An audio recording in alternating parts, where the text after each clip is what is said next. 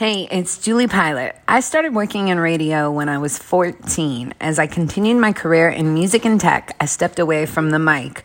But a few years ago, I realized I really missed interviewing people.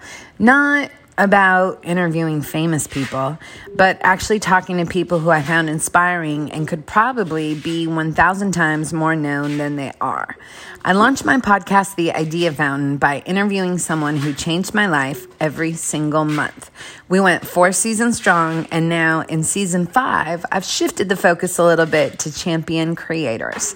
A creator is someone who brings something into existence. Today, we're talking to someone with one of the most unique careers out there. So, of course, I had a lot of questions. Brandon is an acro dunker, a Guinness Book World Record holding acrobatic slam dunker.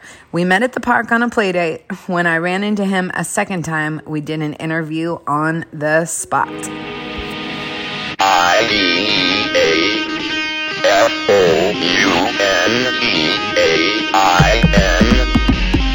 This is The Idea Fountain, life-changing conversations.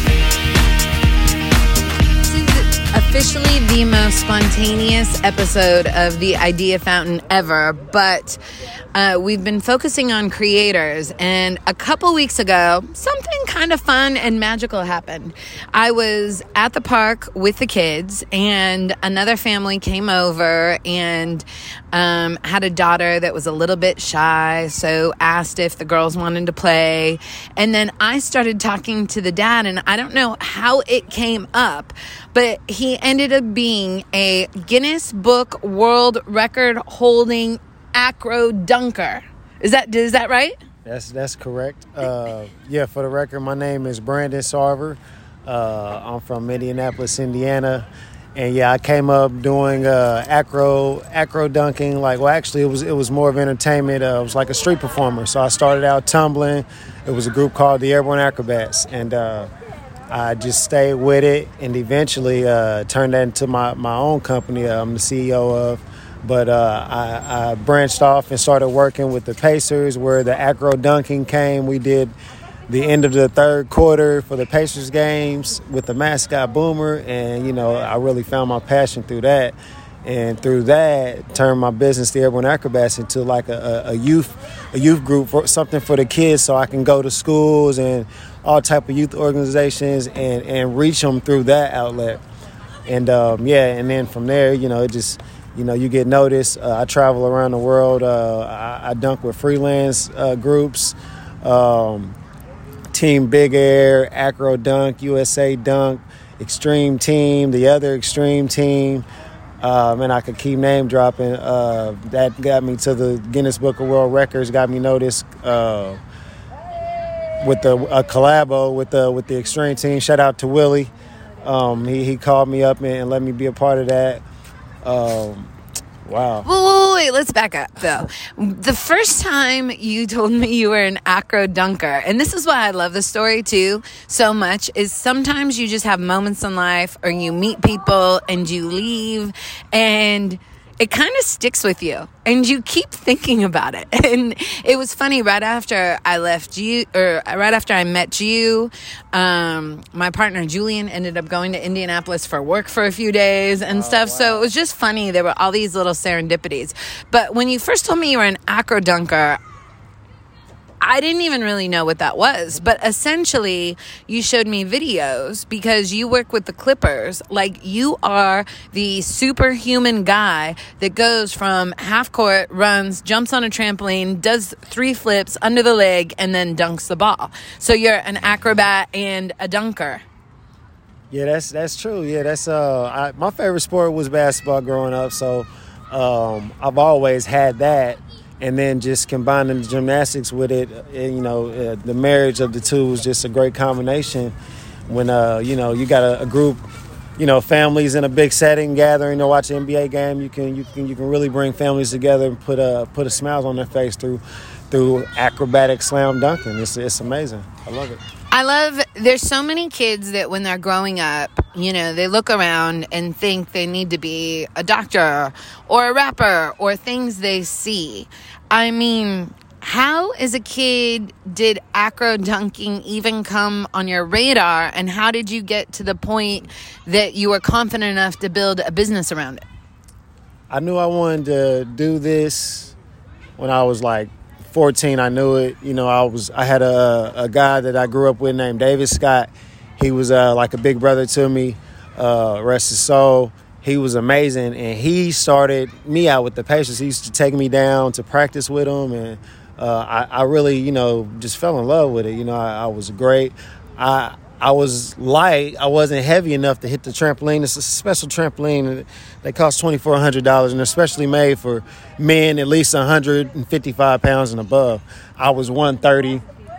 Couldn't get to the rim, but I was persistent. I was dedicated and in love with it. I was teaching the rest of the team gymnastics and making their game better, and that ultimately got me put on the team before it was even my time. So I just knew that's what I wanted to do. Since 14, 15 years old, I knew it. Stayed with it, and here we are.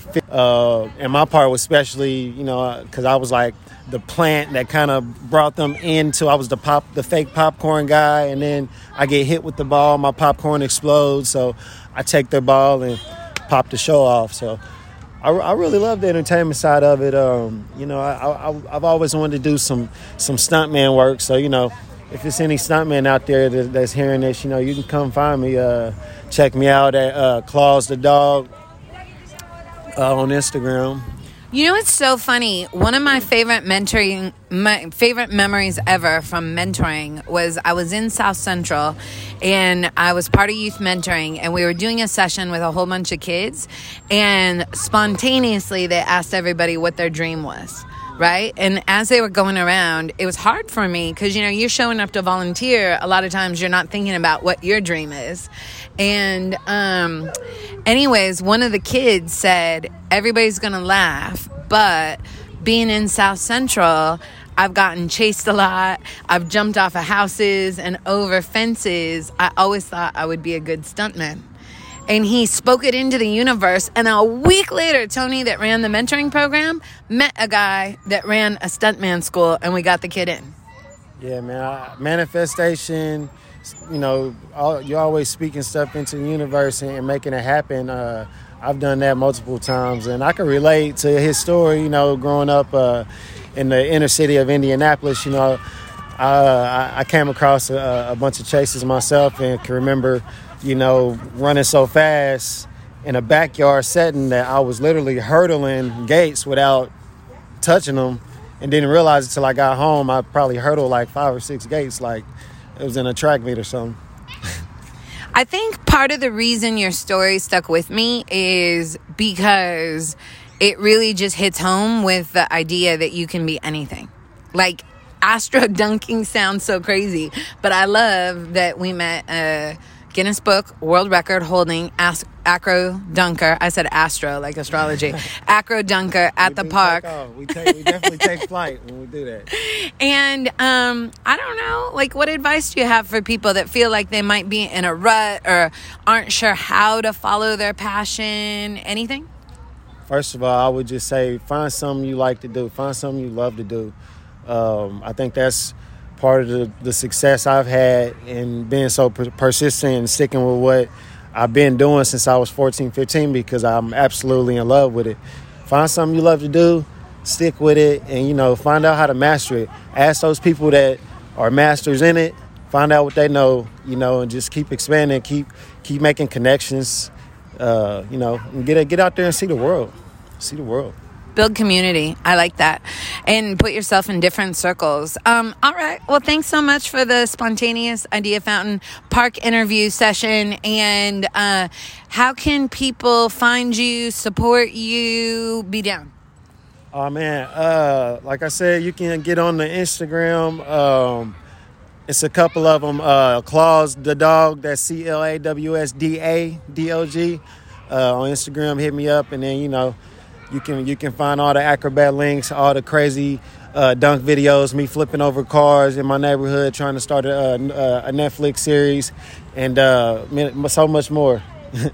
And shout out to my group, the Airborne Acrobats, back in Naptown. Well, welcome to LA officially, and I can't wait to see what happens next. Appreciate it. Thank you so much. The extra magical thing about this interview isn't the story of you never know who's standing next to you in the grocery store, the park, or what have you. The most fascinating part of the story may be after the interview, what happened. We were talking about our kids.